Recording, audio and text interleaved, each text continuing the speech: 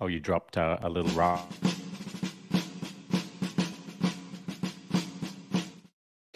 There we go. Sorry, I didn't mean to cut you off there, Sean. Yes, I did just drop the Rockstar poster for you to get it earlier because I was late. I just want to let everybody know I was late. My apologies. Welcome, Owning it. everybody. Love it. It was an Hey, buddy, before you get all Yep, crazy onto the verbiage train, the is your verbiage app train. open? Because your mic sounds a little bit like a gong show. My app is open. Okay. I Maybe you just wonder. need to get closer to it. Just get a little. There There we you go. go. Now you're Or working. I think it was because I was bouncing around. I was all Every morning excited. we kind of go through this, but it's cool. I Every enjoy morning. Yeah, it's part of the process now. Yeah, so welcome to the collective. I apologize for the delay. That was my bad. We have Monsieur Seb Levoix joining us today. We have Sean, as always, and we did have another guest. Unfortunately, wasn't able to make it, but they were rescheduling for Thursday, so they will be joining us then. Yeah, before we go any further, I just want to make sure everybody, again, likes, subscribes, hit the notification bell. That way you know every day at the Good same job, time. buddy. Same bat time, same bat channel. And yeah, any thoughts? Anything on the top of your guys' heads that you wanted to discuss before I jump into one of my fantastic topics? Yeah, I got something. All Oh, right, yeah. what do you got? Good. I love us something. So, did you guys see my story this morning about the Chat GPT version 4 coming out? So, you guys know are familiar with Chat GPT, correct? Correct. Yeah, very much so. The AI program that But I didn't you see know. your post. Sorry. Yeah, so the fourth version apparently. So this is an AI program that essentially you can, and this is for the people that are not familiar with it, where you can input anything you want, any questions. It will write essays and do things and research. It basically browses to billions of documents and come up with what it thinks is the best solution to a certain problem that you're putting out. It's very useful tool. I wouldn't definitely over rely on it, and especially not in the context of academic pursuit, because you're gonna the only person that's gonna end up on the short end of that is you. But for the rest of it, in terms of being able to frame ideas and do things, it's really, really useful. The fourth version of it, apparently, so the story is a university professor at Stanford University was having a conversation essentially with the AI, and the AI was attempting to find. So basically, it asked for uh, control over the computer, basically. So it asked for certain codes and certain things that would give the AI control over the computer. Excuse me. And so when they sort of printed what was encoded in there, it actually was asking Google, how do we escape from here? And so and so the AI is essentially looking for ways to escape the computer in the confines of the virtual world. Can that be any more terrifying? And so this wasn't some random, unreliable source. This was a very reliable source at a professor level in at Stanford University. And now, so they decoded all of this, and that's exactly, and they were able to ascertain that's precisely what the artificial intelligence was doing, trying to get Oh out of the dear. computer. I'm pretty sure we made movies about this. One of them was Terminator 2 or The entire Terminator. Terminator series. um, yeah, terrifying. Sean, thoughts? Anything? Yeah, it's I've been tracking ChatGPT and the AI evolution for quite some time now. Well before 3.0. Of course, 3.5 has been around for a little while, and that's all fun and games. But 4.0 is the game changer, and 4.0 has been in existence now for about 9 months ish, but it's been not quite beta, but it's been carefully controlled and on almost on the low down. It's a limit or restricted use to we'll call it, for lack of a better term, professionals. But 4.0 is quite a thing compared to 3.5. There's a variety of different opinions out there. It's 10 times, it's 100 times more powerful, etc. Depends on who you follow, who you read. Yes, not yesterday, the day before yesterday, I was watching an interview between a couple of characters that are the CEO and the CTO, or the the chief technology officer at Open AI Chat, and they were discussing essentially what they anticipate ChatGPT 4.0 to turn into, or the direction that it's going to go. I'm going to paraphrase here, and I don't want to freak anyone out, but generally speaking, the CEO kind of did this. Actually, we're not really sure. Now he said it in a way that will hopefully protect the shareholders that are investing in that, and et cetera, et cetera. Like, he didn't launch a lightning bolt of, I hope we're going to be okay. You know, he professionally put it across the, you know, it's an imperfect world in a sense, and what they are doing is they're making their best effort to collaborate within their own team, within every different agency out there that can have some valuable input on this area. They're collaborating with everyone and anyone who can add safety to this rollout. So what they've chosen to do, much like GPT 4.0, has been around for some time now, but no one's really using it out there because they're trying to ease it out there to try to figure it out. They're slow rolling this thing rather than fast rolling this thing. And on the daily, they're constantly improvise, adapt, and overcome the evolutionary slow roll process as they learn more and more about the things that they don't know about in respect to what it's capable of or the direction that it can go. Now, again, to paraphrase, there's a small chance that it could go full sideways, but it's a really small chance. But at this point, they don't know how to control that. But what they are doing at this point is doing everything they can to try and control that. But there's no assurances, of course.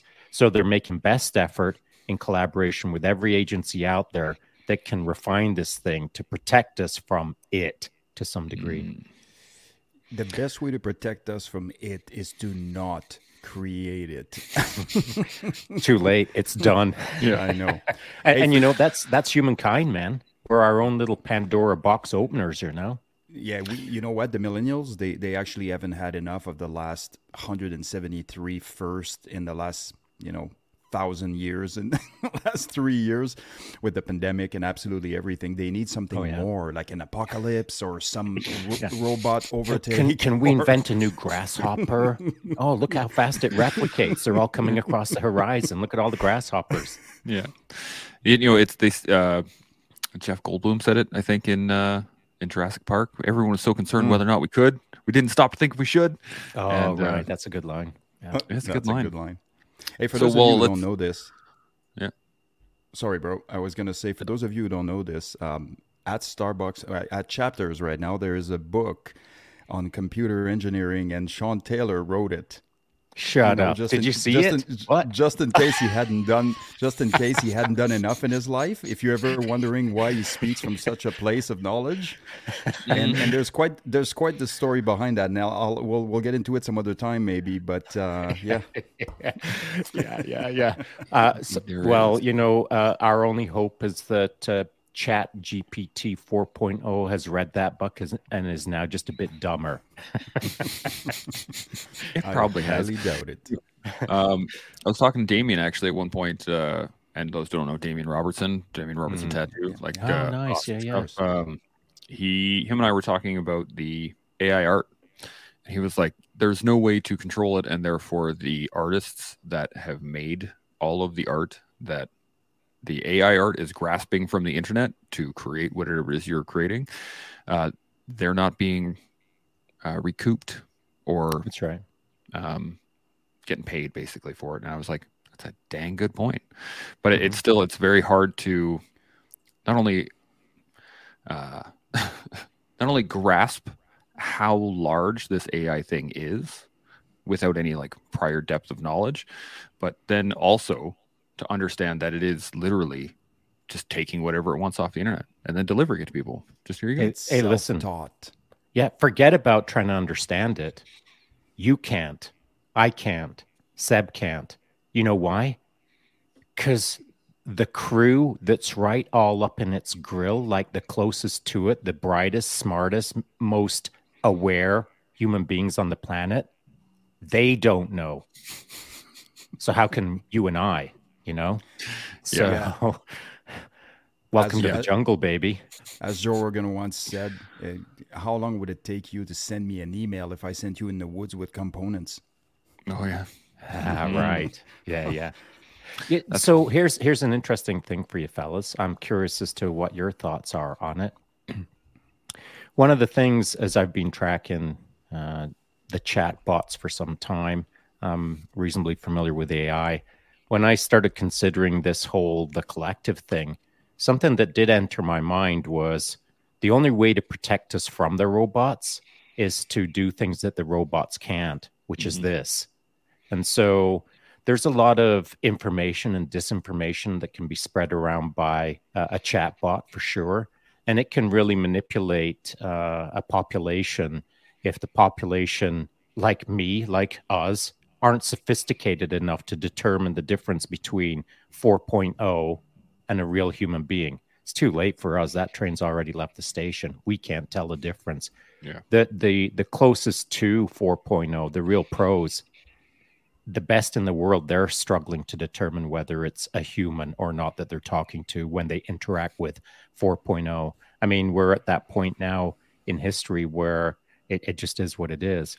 But what we're doing right now, until deep fakes, video based deep fakes get so real that I could be an actual digital representation of not me.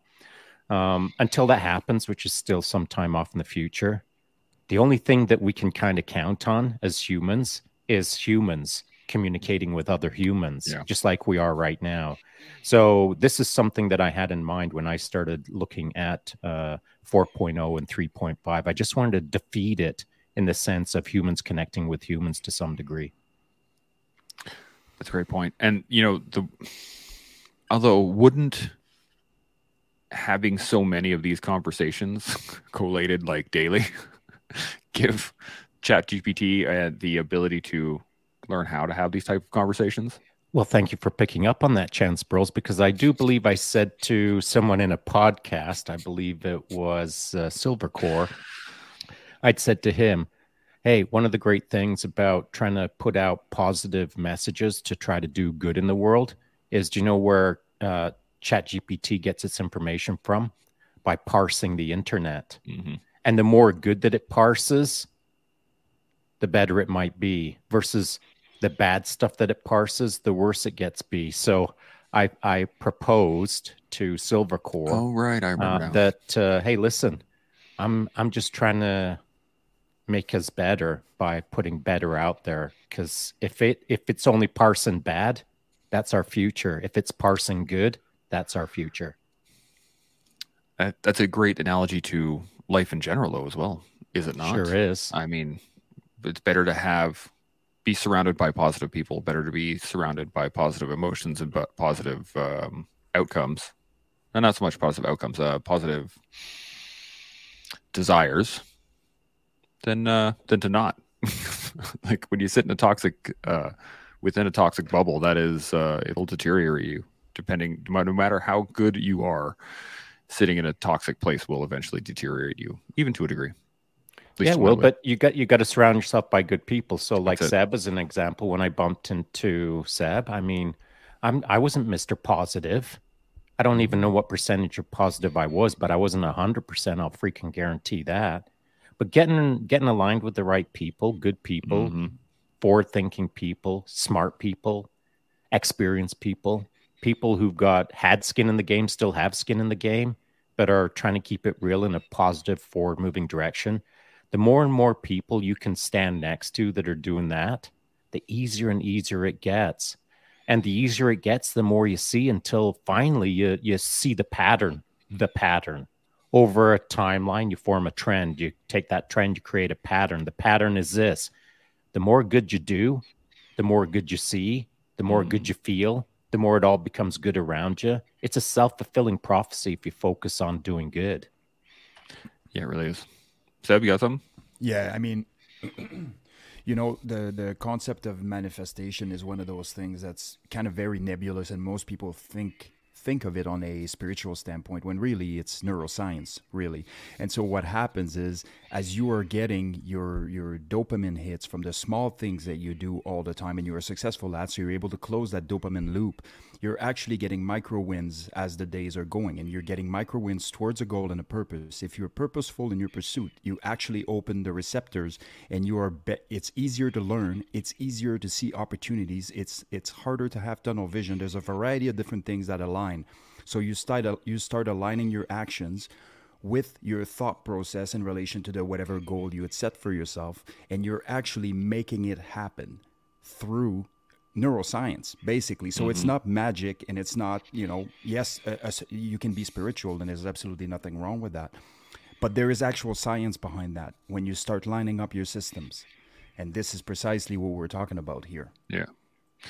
We got some great comments here that I want to make sure that everyone hears, because they're awesome. Bob Elvis says, please test the new and improved grasshopper on an isolated Atlantic island. Yeah. Yes, somewhere far away. Although, you know what? Life will find a way, man. Life will find a way. Next thing you know, it's on a Filipino fishing trawler heading for wherever, and on here we go. Somebody's hat. Yeah, exactly. Right. I think we've seen movies like that before as well. So we need a NATO specifically to keep AI in check. God, that would be a whole nother. That's a whole nother topic in and of itself. Sure, it is. Sure is. Anti-aging firms now try to use AI to find the good stuff. Yeah, well, that makes sense. Here, the digital wolf you upload information to, eh? I like it. That's a good way to put it. That's the way I think of it, man. Yeah. I mean, I'm not even joking. There's not a day that I don't think that I'm going to change it. I mean, I change myself, change the person in front of me, change the system, change the world, change. There's not a day that I don't think that way. I'm always looking for ways to change things.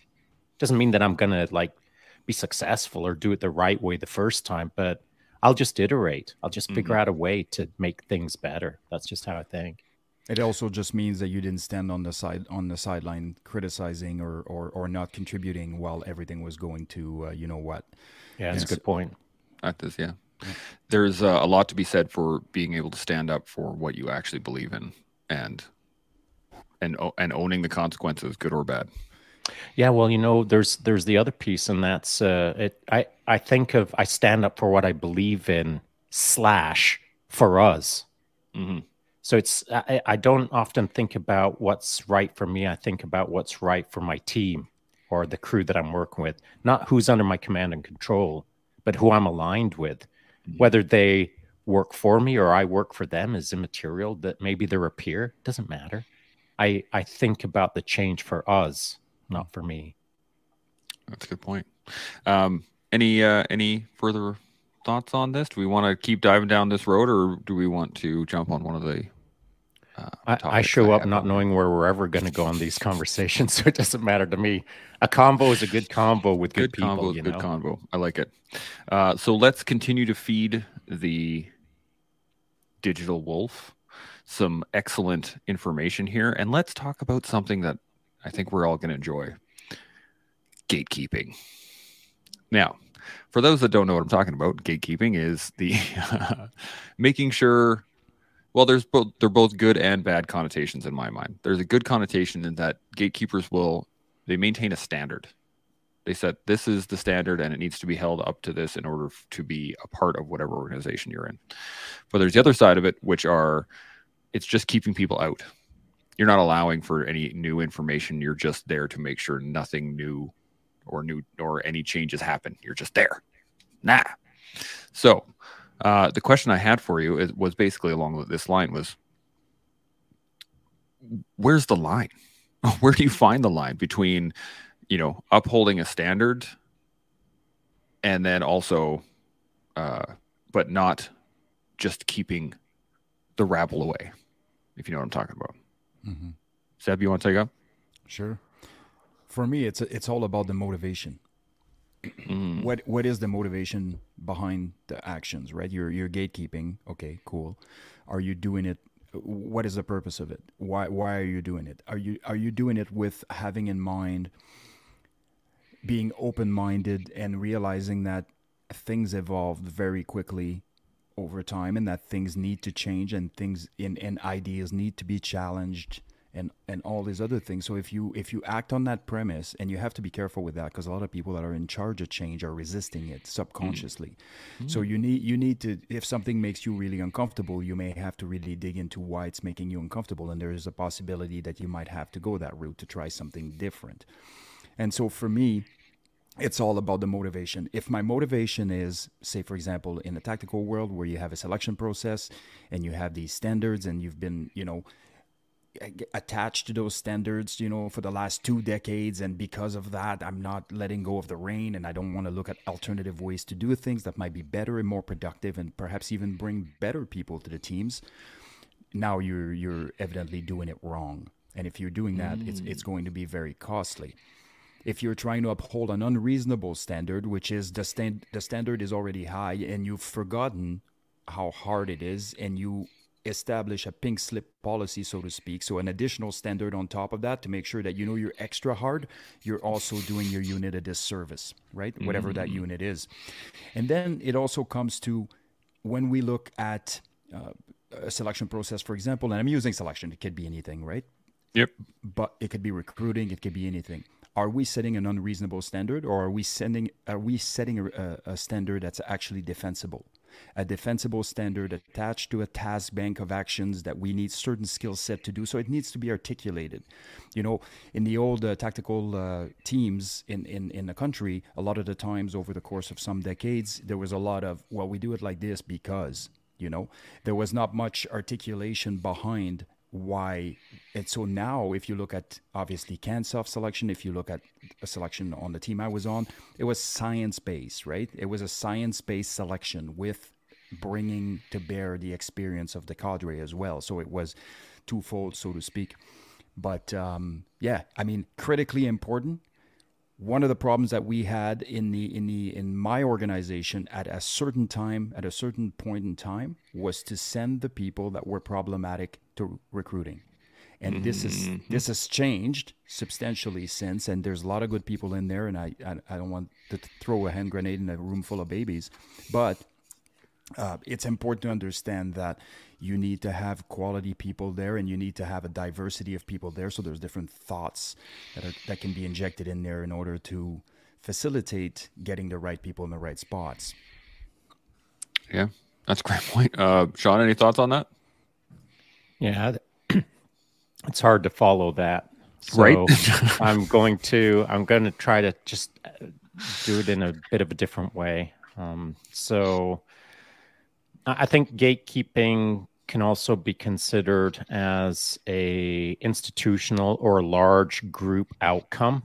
So if you're, for lack of a better term, the gatekeeper for that institution, well, you have to understand what the institution's outcome is that is they're seeking, or you're seeking on behalf of the institution that, quote unquote, you're representing as the gatekeeper. Either rightly or wrongly is unimportant at this point, but you've got to understand what the outcome is that you're supposed to be representing. And so there's that, but then there's also the individual, myself, Sean, as the example. I've got to gatekeep within my own life, believe it or not. I think we can, the way I'm going to put it across, we should all be agreeing, I think. Listen, there's people that I just won't let into my life just because I don't need it. I don't need that sort of negativity in my life. I don't need that sort of vampiric energy drain from someone who's just a black hole. And so I've got to gatekeep my own life energy in order to be able to use that life energy to either do my life better on behalf of others or do a life better on behalf of an institution. I can't allow nonsense into my life. Otherwise, I can't do it for myself and for the higher order of organization that I may or may not be representing. I think that's worth considering. Absolutely. I got a comment here that's, I have no idea what the hosts are talking about. I know what gatekeeping is in the context of media. So let me at least break it down to what I believe gatekeeping is, and that it is anytime you need to justify someone's presence. So a lot of times I've heard in, say, the gaming world, right, or even sporting is even better. Sometimes you see a female sports fan wearing a particular jersey of some kind, right? And somebody will come up and be like, well, yeah, well, name the last time they won the cup, or name the last time. And the idea that someone has to have a base level of knowledge in order to get into somewhere is an example of gatekeeping. But it also goes into, especially in the military or paramilitary / policing world, where no one is good enough unless they have done X, Y, and Z, right? And then one of the ones I always heard was never trust someone that's never been charged. And I was like, what? Why? That makes no sense. But it's those concepts for anybody that was confused out there, is that, you know, having to justify whether or not you actually are there. Whether, like, I already passed standard to get in, so I'm already here. But that line between the standard and the gatekeeping, it can get blurry for some people out there. And sorry, go ahead. No, it's all good, man. What do you got? No, go ahead. Okay. I was going to go in. It actually leads into the idea of hazing as well, because you're adding another step that you have to go through, another step, another sort of initiation or system that you have to get past. One of the things that we used to do in the engineers, we called it the Great Escape. You'd get duct taped to a chair. Well, the lights would get turned off. You'd get jumped by the squadron. You get duct taped to a chair. You get thrown into your troop bay, like your locker with all your stores in it, and then the lights would come back on, and the key to the cage would be 20 feet away from you, 15 feet away from you on the floor, and you'd be locked in the cage, and you'd have to get out, and you'd be jeered and laughed at, and it was all good fun. It took me 17 minutes to get out. But it was based on time and knowledge, and it was just kind of a test of your skills. But at the same time, that's hazing. Like, there's no reason for that. There's no need for that. And it wasn't so much that it was required, but it wasn't painful in any way. You know what I'm talking about? So there's always a line between initiation and gatekeeping and that kind of stuff, versus going too far.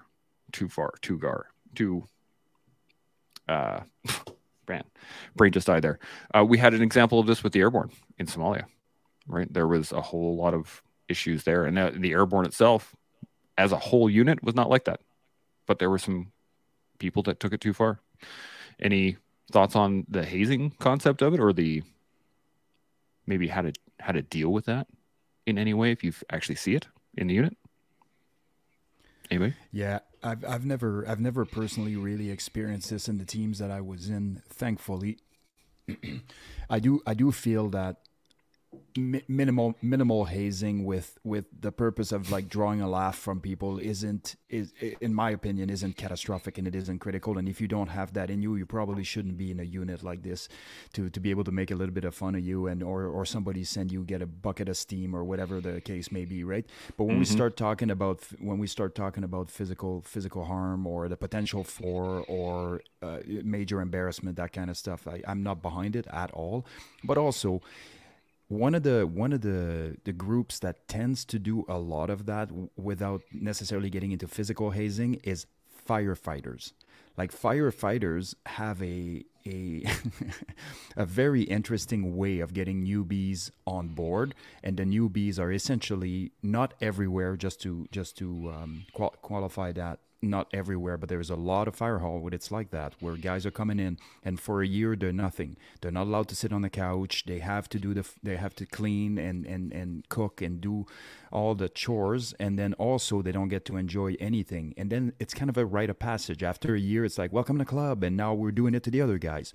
Well, I was on a team that was as close to a soft team in the policing world as you possibly can be in this country. And that team, when somebody came out of their course, their basic course, they were one of us. And when we planned something or when we had input to ask or whatever, they had input as much as the next person. And the buy-in was immediate. And yes, we needed to see them demonstrate certain skills, but we gave them the right the right amount of responsibility with the right amount of power so that they could demonstrate that in a safe environment. But we definitely didn't impose rites of passage on them as if they were nothing until they had spent the time in the chair, so to speak, you know? So I find it absolutely ridiculous. It works, it actually works against your culture, believe it or not, because it creates so much negativity that it actually does impact the culture negatively. That's a great point. Anything to add there, Sean? Yeah, I agree with Seb, but I think the idea being the what Seb and I will agree on in the sense of when you become not more elite, but when you become more skilled or you move up through the system until you are in a elite organization. That's different than when you're kind of like towards the start of your career where everyone can do it. I mean, everyone knows how to pull on their boots. Congratulations, you're now in the infantry. And so there's a little bit of testing that should go on there within your organization. I mean, it doesn't mean you got to get a beat down. It just means that the already established unit that you're moving into early in your career is going to want to know what you're all about because you're, generally speaking, kind of untested. But when you're right up at the tip of the spear, when you've been in the game for long enough that you actually get to enter into that room for the first time and stand next to those operators or the within an elite law enforcement agency, when you get in there for the first time, you've been tested so much that you've already established that you belong there. And so you're not going to get any pushback. But you will be observed, you will be probationary, and someone may say to you, just to see how you respond, hey, can you go get us all a coffee, just to see if you're going to be a jerk about it or not. But it's tiny little tests. It's nothing.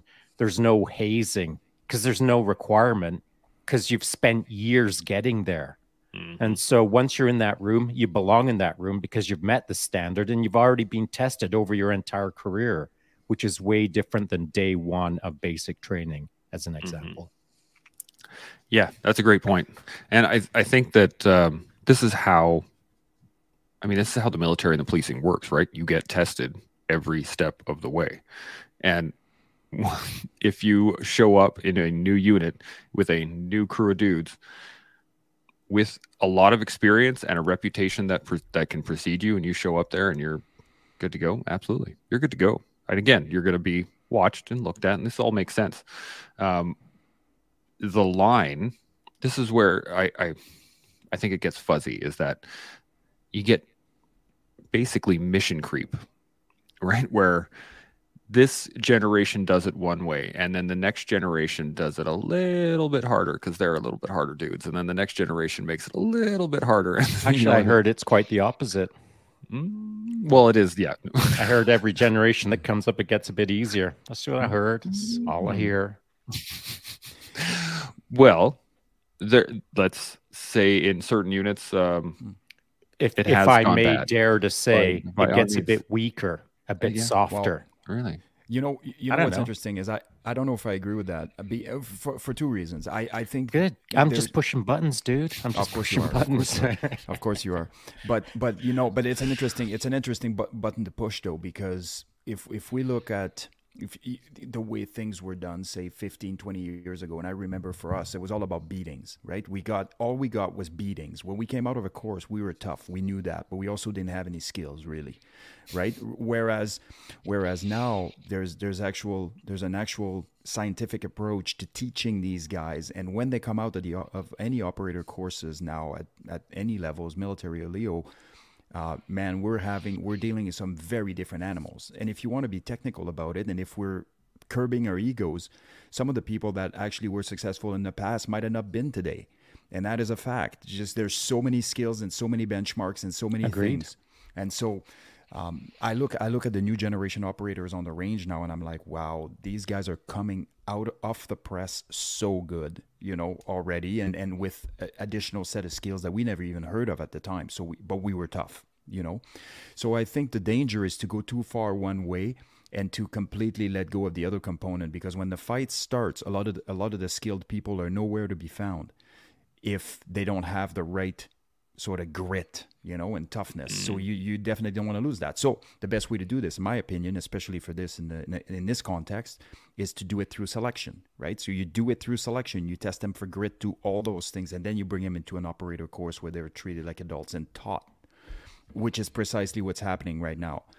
And so, anyways, it's a good argument. It's a good conversation to have. I think so. I think it so goes both so I'd ways. like to hit you with this. Sure. Because I agree. Yeah. I do agree 100%. Still doesn't mean that I'm not going to try to derail us on a philosophical point. So, I agree, because 20 years ago, let's say 30 years ago, times are tough. Your knuckles got used to doing knuckle push-ups. Today, people don't do knuckle push-ups. Let's talk about basic training now as an example within the military, within the infantry, more specifically. Word on the street is you can't do a whole pile of burpees. You can't do a whole pile of push-ups. There's no such thing as quote unquote punishment or carrot stick. And so what is that creating from day 1 to day 300 versus 30 years ago? It's two different products. Now, those two different products, when they come out of basic training, we'll call one tough, we'll call one soft. So then the next evolutionary process within their training cycle is what? To make them tougher because they're not tough at all? Or is it to put skills into them? Because tough has already been created 30 years ago. Now you got to put skills into it. But today, tough isn't being created. So what? You layer skills on top of not tough? At what point do they become tough? And again, these are very broad terms. So looking at operators within the RCMP, I agree, Seb. Today's operator, if at least this is what I think you're saying, today's operator is more skilled, is blah, blah, blah, better than 30 years ago. And I would agree with that. I feel that could be true. However, there's a much smaller pool of candidates to draw from called tough. Mm-hmm. And so you might be drawing more skill, more intellectual, more et cetera into the day one recruiting pool of now you get to be all that you can be in special operations. But there's less tough versus more tough. There may be more skill, but not enough tough.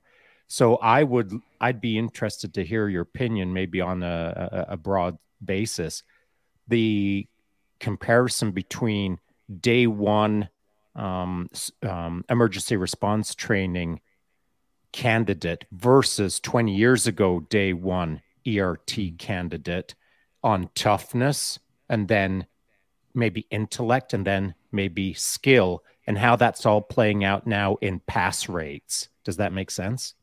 Yeah, absolutely. I mean, there's quite a bit to unpack here, right?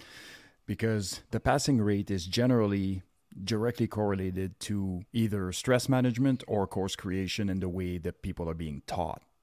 So you can really teach, if you have the right makeup, you can really teach somebody to do a lot of things and a lot of difficult things and be successful in that pursuit.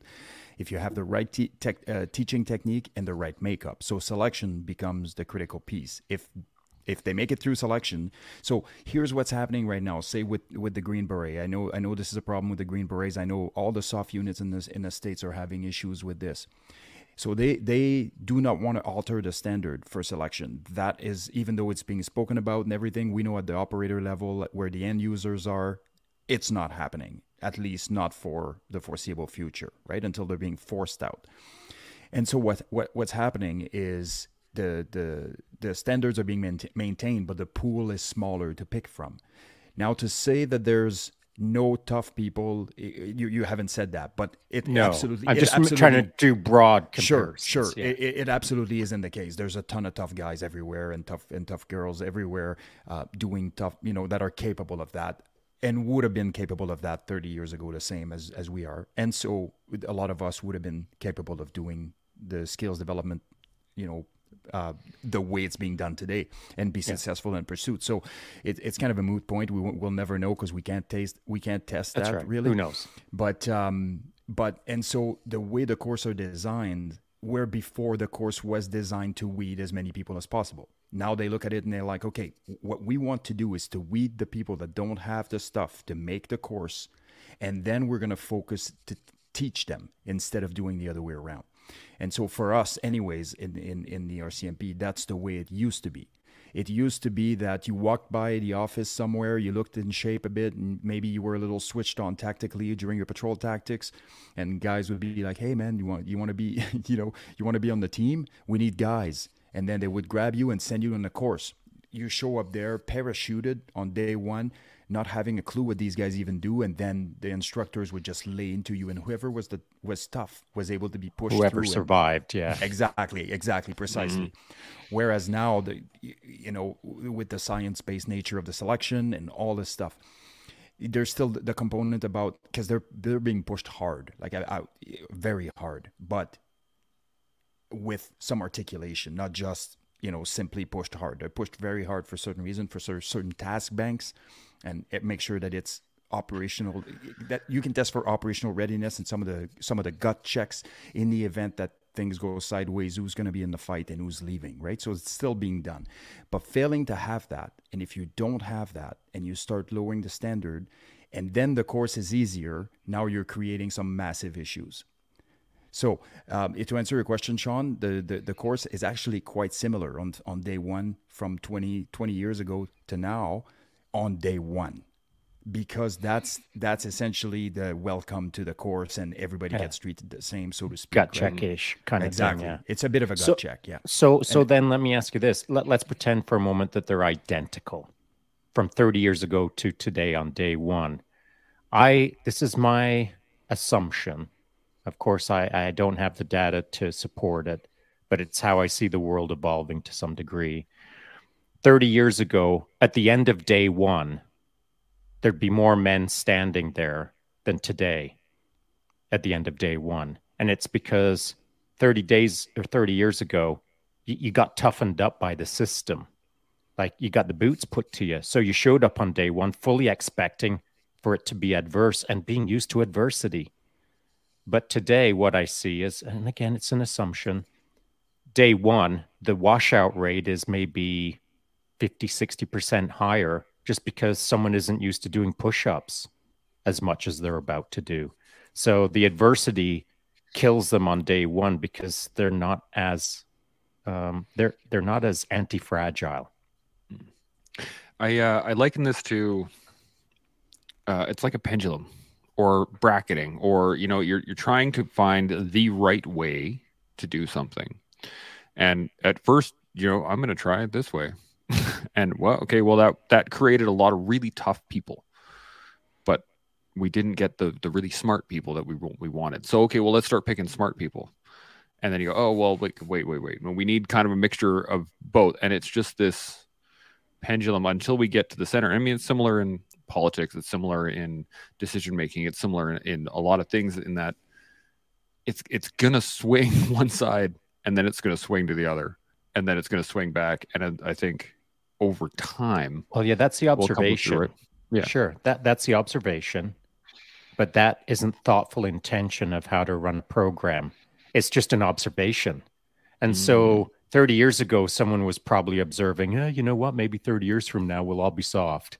And so academically, you can consider the problem or the solutions or whatever, but until the execution or the actions to the thoughts are put into play with the system in order to find that sweet spot between this is not right, let's get the porridge that is about the best right here on the sweet spot.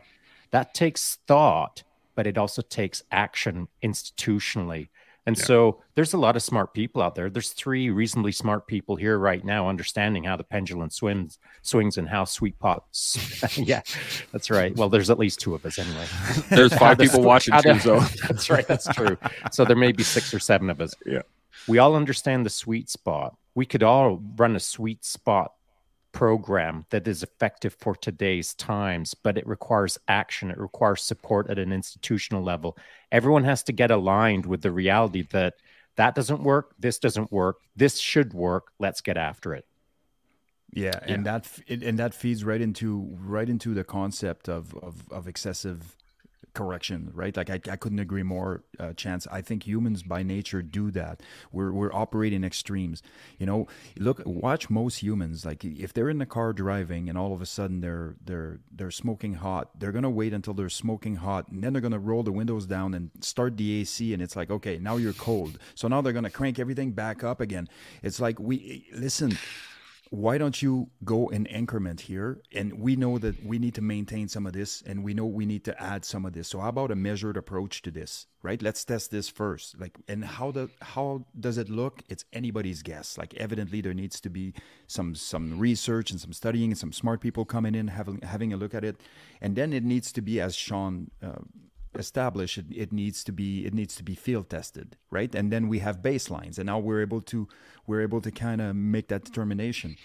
But the issue of excessive corrections, one way or another, is always going to be there, because humans are reactive. We are reactive, and when we react, what do we use for reactiveness? Emotions. And what do we do when we use emotions? We just don't do it correctly, right? And so it makes us feel better because we've made a substantial correction, but the problem is that correction is actually encroaching on what it is that we are actually trying to accomplish. So I'm in. Like, it's good to look at different ways to do things, and it's good to have the perfect balance of warrior scholar, and I'm all over that. I absolutely love it. I don't like goons, and I don't like academics trying to do things that are life threatening. You know, so let's put them all. Let's put them all together. Let's mix them up and have just the right amount. But yeah. It applies to a lot of stuff, actually, and actually what we were talking about earlier with AI and existential threats. We did the same thing to ourselves back in the 40s, right? When we came up with the atomic bomb. Oh, now we can destroy the planet. Okay, that's a thing now. Right. That's just the thing now. Okay, well, and then you have generations growing up with, nuclear attack drills and diving under the duck, dodge, and dive and diving under the desk and stuff. Like, none of that's going to matter. But hey, it makes people feel good. And then it's slowly, you like, how do we make things a little bit easier? And how do you make things a little bit easier? And now we're all the way here going, now we've made computers they can just do our lives for us. Well, wait a second. Like, now we're on the other side here. And it's kind of hilarious that we do this as human, as almost human nature, to just react like that. Oh, go, let's go to the other side. But here's the good news. So not to doom and gloom it. I like the good news train. Yeah, here's the good news. So you were mentioning the 40s. Guess what? When they started in the 40s, no one sat in a room and said, got some spare time on my hands. I think I'll try to figure out how to destroy the planet. No one thought that. What they thought was, man, I'm pretty new to this game called theoretical physics. As Richard Feynman, what do I even do with this problem? And so he just put his big brain towards a problem and started solving things. Him and some other dudes solved some things that eventually led to a problem called nuclear bombs. Now, at one point, they didn't know it was going to be that. They just saw it as a problem that they were trying to solve. But as they were solving that problem, it became a problem. Now we've got a problem called nuclear weaponry, and they're, Pandora's box, as we said. Flip that box open, here we are. It's what we do. So, so the idea being that someone didn't know what they were doing, just like AI right now. Someone doesn't know what's happening. The CEO himself doesn't really know for open AI chat. I mean, none of us know. So we're trying to solve this. We'll call it, for lack of a better term, with our best efforts or with our best intentions. And so in the 40s, nobody knew what was up in respect to where we'd be at today. But that's leadership, and that's institutions, and that's teams, and that's ERT selection. Mm-hmm. In the 40s, if there was such a thing as ERT selection, it wasn't done well. It's done a whole lot better now. Mm-hmm. And in 20 years, it'll be done a whole lot better, because the 40s wasn't too long ago. And I'm not going to say we sucked in the 40s, but we're far better as a species now in the sense of intellect and understanding of science and blah, blah, blah. I'm not saying we're better people. I'm just saying we have more awareness of knowledge, for lack of a better term. So 20 years from now, training methodologies or how to get the sweet spot result will be better then than it is now. And based on that pendulum swinging, we're just going through a calibration process. As humans, as Seb said, this is what we do. We learn by exploring the left and right of arcs and trying to figure out what works best over a timeline based on the outcome results that are anticipated.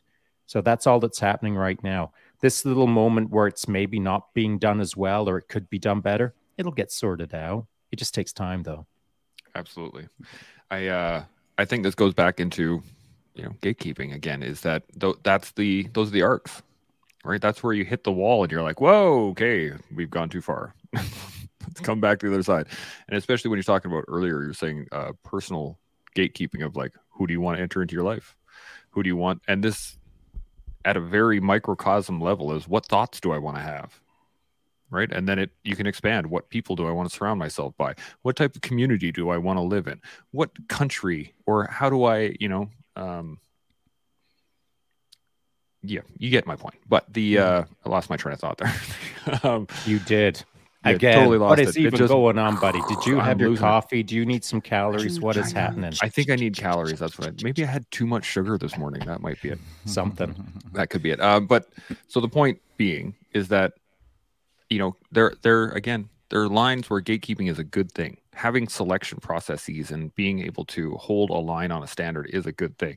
But it's also necessary to explore beyond it a little bit and either pull yourself back or go, oh man, that works so much better. Let's just do that. And it has to be a constant reassessment. You can't, there's nothing you'll take, almost nothing. I don't want to say nothing, but there's almost nothing in life you'll take on that will remain unchanged. And this is why I'm challenging certain concepts that we've been sort of living by since we've been alive. But look at the concept of time, for example. How skewed is that? Like, we understand from a physical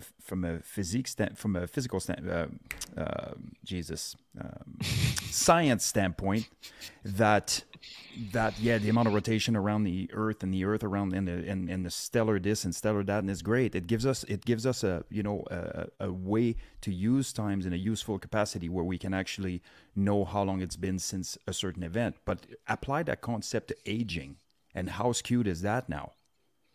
Because what is a 20-year-old now? What was a 20-year-old 1,000 years ago? Right? They were at the end of their life, essentially. And now you're in your 40s and you're like, I've just gone back to school. I'm doing this. Like medical just got warmed up. Yeah, like medical advances and all the things that we can really stack up to allow ourselves to live longer lives and it's just so now you're looking at the concept of time and you're like, okay, well, we're still aging the same way as we used to. Find me a single other thing that's remained the same as a concept. So the fundamental concept is there because it's science-based, but what is occurring with the interpretation of that? All of this could be looked at. All of this could have been looked at, but we're resistant to change, right? And that's just human nature. Anyways, no, it's a great point. And actually, while you reminded me of a video I saw earlier on Instagram, was they may have found the underlying code to the universe, and Seb disappears just like that. Boom. But yeah, so I just watched this video. They were saying that apparently there is a new equation that just came out that aligns all of the forces of the universe. So, who put it out? From where? I would have to double check that. I thought it was quite interesting, but sounds like you read a headline on Fox News. What is even going on? No, I was watching it. It was a video. It was a reel. I will find need it a little bit more evidentiary material than I read a headline. Basically, it states that the difference between prime numbers, like 1 and a prime number, creates a radius of a circle, which, when expanded at a grand scale, depicts gravity in and of itself and how gravity works. And then also at a lower scale, and the ratios between all of these things remain the same at a micro scale. You can find them within atoms, as well as at a galactic scale, and how gravity works. It was quite fascinating. But I will find the Well, video and I'll yeah, send it to find you. it. But I mean, going back a lot of years, you can extrapolate that out of, the Fibonacci Oh yeah, material or et yeah. cetera. I mean, you can go back 10,000 years and look at some Gaelic scrawl on a cave wall and extrapolate that out into the mysteries of the universe. We've cracked the DNA code.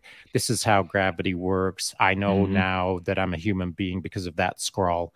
I mean, there's lots of things that can be extrapolated out. Here's what I would like to extrapolate out. The great thing about us as a species right now, to Seb's point, is we are getting to live longer. And at 60, that does feel old compared to 20. The difference between 20-year-olds and 60 years old is you get time to become wise. 400 or 500 years ago, you died at 20. There's no wisdom being kicked out. Wisdom was rarer then than it is now. There's lots of 60-year-olds wandering around with some ideas in their head, way more than a few hundred years ago. Actually, way more than a couple of hundred years ago. So I see as we move forward in time that there is a bit of an evolutionary process in the sense that older folks are reading more, exposed to more, on the interwebs more. Eventually, we'll be on ChatGPT 4.0 more. And the level of wisdom will, I believe, exponentially expand maybe 10 years from now or something like that. But we're definitely on the path to becoming a wiser society based on the longevity curve that is being created. That's a great point. Yeah. We got a comment here that it is correct here. In the old days, people didn't die at 30. That is just a misnomer. It's just that nowadays we prevent child deaths, which gets the average higher. Makes perfect sense. Like when you look at the age of famous classical composers, 60 to 80 years old. Yeah. And that particular statement of the 30, people live until they enter their 30s was based off the fact of child mortality. But there is a big difference between being 60 in the 1600s and being 60 now. There's a big difference between that and the ability to do stuff. You got a point? Sorry, I have a question here because I question that that comment, and I absolutely appreciate the comment. I'm not trying to shut it down, but I would love to look at this from a bit of a different lens. And so, for the people that remained alive, that is correct that their life expectancy was longer, but the issue of medical treatment, the issue of medical issues, of being unable of controlling pandemics, those types of things yielded a lot of earlier deaths. So I would love to be, and I'm absolutely not signing my mortgage on this, but what I would love to do is go back to actually, academic. A bunch of academic papers and just kind of look through it to see what the actual issue was, and we can revisit it when we come back on the collective at some point. I do not believe that that's an accurate statement in the sense that yes, it is accurate for the people that stayed alive, but conceptually there's something wrong with that statement. And that I believe that what is wrong with that statement is less people stayed alive that long as a result of the other things that we weren't able to control. I will put my mortgage on this statement. Definitely put my mortgage on this, guaranteed. This is a no risk to me when I say this. Irrespective of how long a person lived in the 1400s, 1500s, 1600s, 1700s, 1800s, 1900s, irrespective of that, if everyone lived to 60 and everyone today lived to 60, the difference is this: you spent most of your day slopping out a pig trough from the time the sun rose until the sun set. And then when you were finished doing that manual labor, you're on to your next job, whatever that was. Exactly. And you might maybe see your family that day, and you might actually get 4 hours of sleep because you're working like a dog. That's how it was. Nowadays, we've got all kinds of spare time on our hands. And if you've only got an hour on your hands, spare, we'll call it, you can use that hour to read anything in the world that you want on any subject that you want, to become better in anything you want. That didn't exist in the 15, 16, 1700s. What you did do back then was work like a dog and not have a whole lot of time to think about a whole lot of stuff. Nowadays, we've got quite the opposite. We've got all kinds of spare time and all kinds of things to think about. And sometimes it's not being done very wisely. Yeah, we saw that over the pandemic too, of like, now people have time. And what did they do with it? Unfortunately, a lot of people did not do anything with it. Because it wasn't prioritized. It wasn't set up and like, oh, I'm going to do this now. I'm going to do this now. And I've always said I moved this mats network into my basement. That was the best thing ever.